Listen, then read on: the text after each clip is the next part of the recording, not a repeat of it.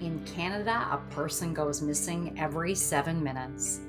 Of the 71,000 people reported missing each year, about 26,000 of them are adults.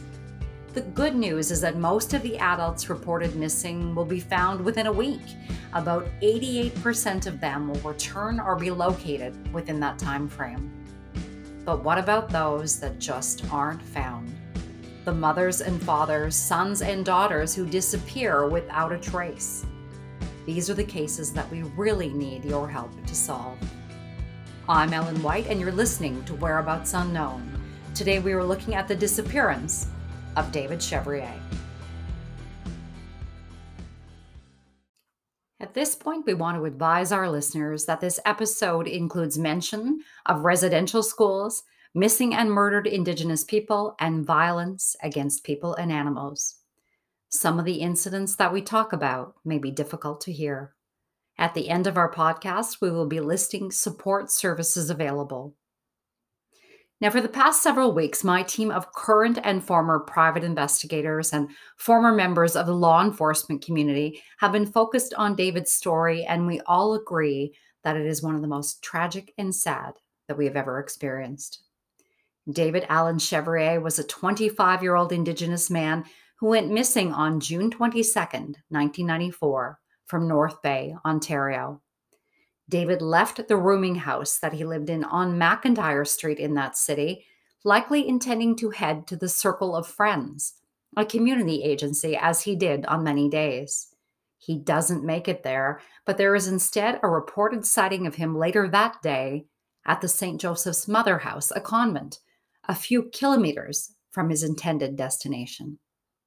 Here's what we know. David was the 8th of 12 children born to Betty Ann Chevrier. Let's take a bit of a look at his family history because it's really important to this case. David's mother, Betty Ann, was an Indigenous woman born in the 1930s to parents from Wolf Lake near Chippewa, Quebec. She was a survivor of the residential school system here in Canada, and like many residential school survivors, she lived with many of the negative effects of being torn away from her family for much of her young life. When we look at the relatively new diagnosis of residential school syndrome, which is very similar to post-traumatic stress disorder, we can identify some symptoms that Betty Ann likely suffered from. Things like detachment from others, and the use of substances like alcohol to cope with negative feelings and experiences. Many residential school survivors went on to face challenges in relating to their own children, having been forced to grow up in an environment that fractured their family ties. The residential school system did not foster parenting and nurturing skills, and many survivors found it difficult to offer these to their own children. When I think about Betty Ann, I think it's important to remember that she was a young woman and young mother, and she may have struggled with some of these difficulties herself in her 36 short years. Family and people who knew Betty Ann tell us that throughout her short life, she used alcohol as a way to cope with some of the abuse and trauma that she had experienced. They note that she was sick for many years, ultimately dying of cancer in 1976. Her husband, who was in his early 70s at the time, was not well himself, and he was felt to be incapable of caring for the children. While some of the children were sent to live with extended family, for the most part, the children, including David, went into the child welfare system. Most of the kids were separated, and moves seem to have been pretty frequent. But David and his big sister, Nora, stayed together. I'm joined today by David's big sister, Nora Chevrier. Now, Nora, when you were growing up, there were 12 kids in the family. So would you say that you and David were pretty close? Yes. Yeah. And, what kinds of things did he like to do as a young lad? Well, what we do is we mostly go and play outside, playing hide and seek and stuff with other kids in the neighborhood. Yeah. It's a pretty typical kid, right? Growing up. I Yes. understand that he loved trains as well. And, like what kid doesn't? Yeah. Yeah, he liked trains and stuff. And he liked going to the lake and going to the beach. For sure, for sure. So, Nora, now, just like in a lot of families, when you grow up, you moved away, your brothers and sisters grew up and moved away for work and things. But listen, I know that since you were notified of your brother's disappearance, you have never stopped searching for him. And I'm really hoping that our listeners today will reach out with any information they might have, big or small, that can help you get the answers that you're looking for. So, Nora, thank you so much for joining me today. Welcome. I'm happy to do anything to help find my brother. Absolutely. Absolutely. Well, listen, we're hoping some tips. Again, nothing is ever too small. We're hoping some tips come in that really help you to bring a resolution to David's situation. So again, thank you so much, Nora. And we wish you and your family the very, very best. Oh, thank you. And you're welcome. Take care. Take care. Bye-bye. Bye. It's important to note that throughout her brief lifetime, Betty Ann herself was victimized and brutalized over and over again by some family members and people known to the family, sometimes right in front of her children. And then she passes at the very young age of 36. So our missing person, David Chevrier, grows up in an unstable environment that is made even more difficult by virtue of the fact that he is a person with a severe developmental disability, and he is also visually impaired. After a traffic accident in the years leading up to his disappearance, David is left functioning at a 3 to a 5-year-old level. And as if this young man's rocky start wasn't tragic enough, David is also bullied, beaten, and terrorized throughout his lifetime by people known to him, as well as by a person in his social circle who is said to have punched David in the face on more than one occasion. During our investigation, we heard a lot about David being brutalized. David was technically an adult, but again, he was childlike. At the time of his disappearance, many of his brothers and sisters had grown up and moved away from the area, and he was not protected in any meaningful way. He was known to talk to himself quite loudly and repeat phrases over and over again. It would have been quite obvious to anybody who met him that he was a person in need of protection, but he was left to roam the streets and make his way through a city of over 50,000 people without supervision or guidance. David Chevrier, 25 years old, 6 feet tall, short black hair and brown eyes, was victimized throughout his lifetime in ways that were absolutely heartbreaking. And then, one sunny day, he sets off on a walk that he has taken many times before, and he is gone. In relation to David's disappearance, here are the possible outcomes that we've considered.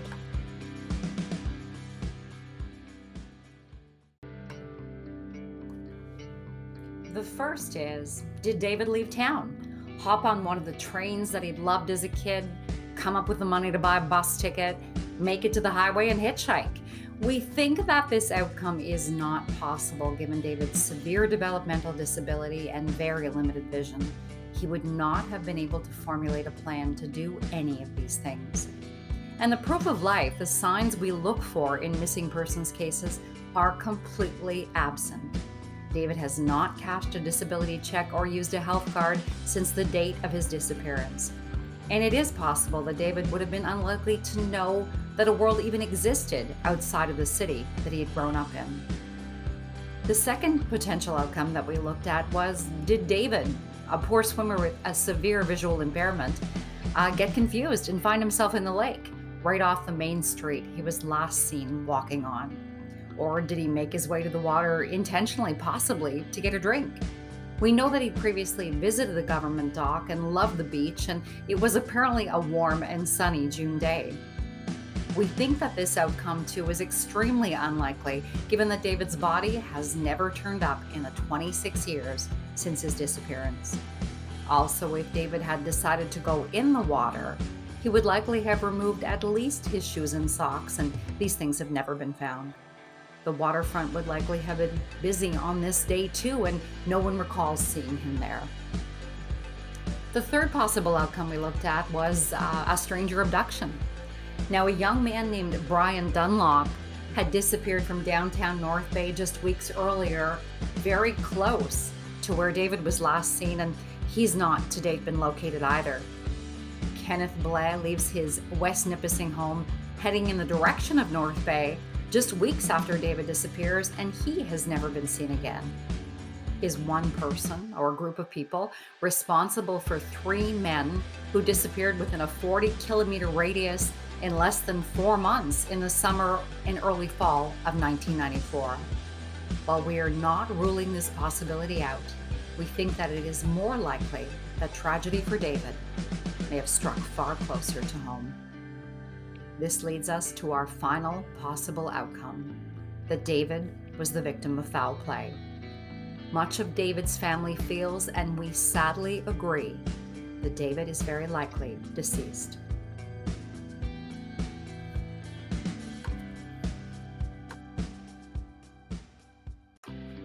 Now, we have had countless tips come in regard to this case, far more than we would normally see in any case. And many people we spoke with kept bringing us back to the same potential persons of interest. First, let's look at the man from David's social group, the one we talked about earlier in the podcast, the one who was alleged to have punched him in the face on more than one occasion in a public place in front of lots of witnesses. This person is also alleged to have threatened David's life. Now, while we think that these acts perpetrated on a vulnerable childlike person are absolutely horrific, this person in question is himself developmentally disabled and would not have had the means or opportunity to carry out anything requiring any degree of planning. Nor is it likely that he would have had the ability to keep silent about it all these years. We do not think that this person had anything to do with David's disappearance.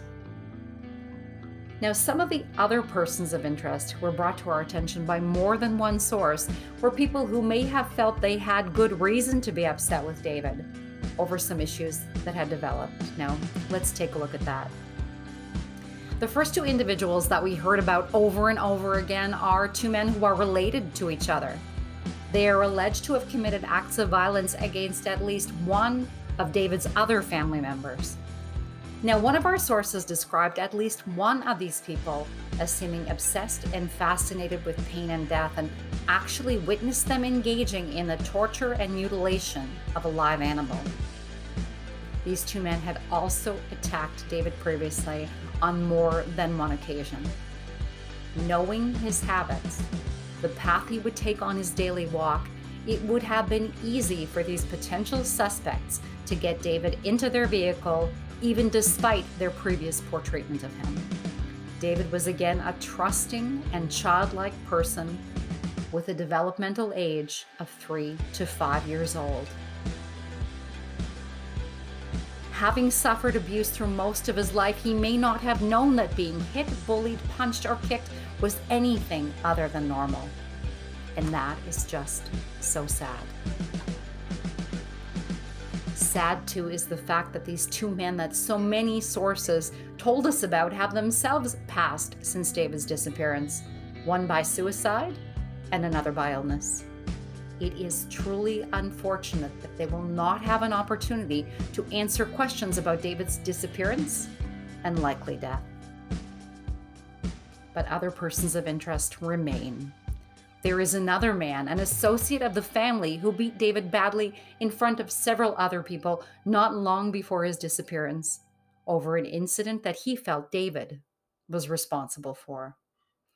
And there is yet another man who has admitted that he pulled a gun on David. And in the culture of abuse and violence that this young man lived in, there may be other persons of interest still.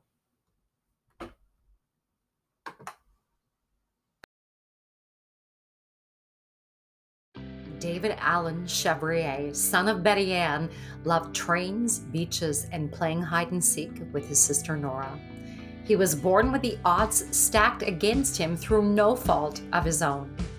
He was a brother to 11 brothers and sisters, and he was loved by them, and he is missed. He becomes a statistic, another missing and likely murdered Indigenous man whose number just gets added to the thousands of Indigenous men and women who have gone missing or been murdered in our country. And today I'm joined by Pauline Chevrier, David's baby sister. Pauline, is there anything you would like to say to our listeners? I would like to just let people know how much we miss David. We have never stopped searching for him, and we never will. We feel we feel like someone out there knows something about what happened to him, and we really urge anyone with information to call Crime Stoppers. You don't need to give your name. Any information that you have might help us finally bring him home. Yeah, it's been a lot of years, Pauline, but we agree. Somebody out there likely has just the information that you need. Now, we're going to list the number for Crime Stoppers at the end of the podcast. Thank you so much for speaking with us today. You're welcome. We agree with David's sister, Pauline. We think that likely more than one person out there knows exactly what happened to David. They may have overheard conversations or even been present when David went missing. Our feeling is that David may have been targeted as punishment for something he is alleged to have done by a person or persons who had previously targeted him for abuse, and who may have been very angry with him at the time of his disappearance. And we feel this too. With the number of tips that are still coming in, there is reason to hope that the true story of what happened to David will finally be told. David Chevrier was about 6 feet tall with short black hair and brown eyes. At the time of his disappearance on June 22nd, 1994, he was 25 years old and weighed about 160 pounds. He may have been wearing sweatpants, a black shirt, and glasses. He was last seen on Main Street in North Bay, Ontario. If you have any information about the disappearance of David Chevrier, please call Crime Stoppers at 1-800-222-TIPS. You do not have to identify yourself, and you will not be required to go to court. If you are a former student of a residential school in Canada who would like counseling, please call the Indian Residential School Crisis Line at 1-866-925-4419. If you require emotional support related to missing and murdered Indigenous women and girls, please call 1-866-925-4419. And support is available for all Indigenous people by calling 1-855-242-3310. Thank you for listening.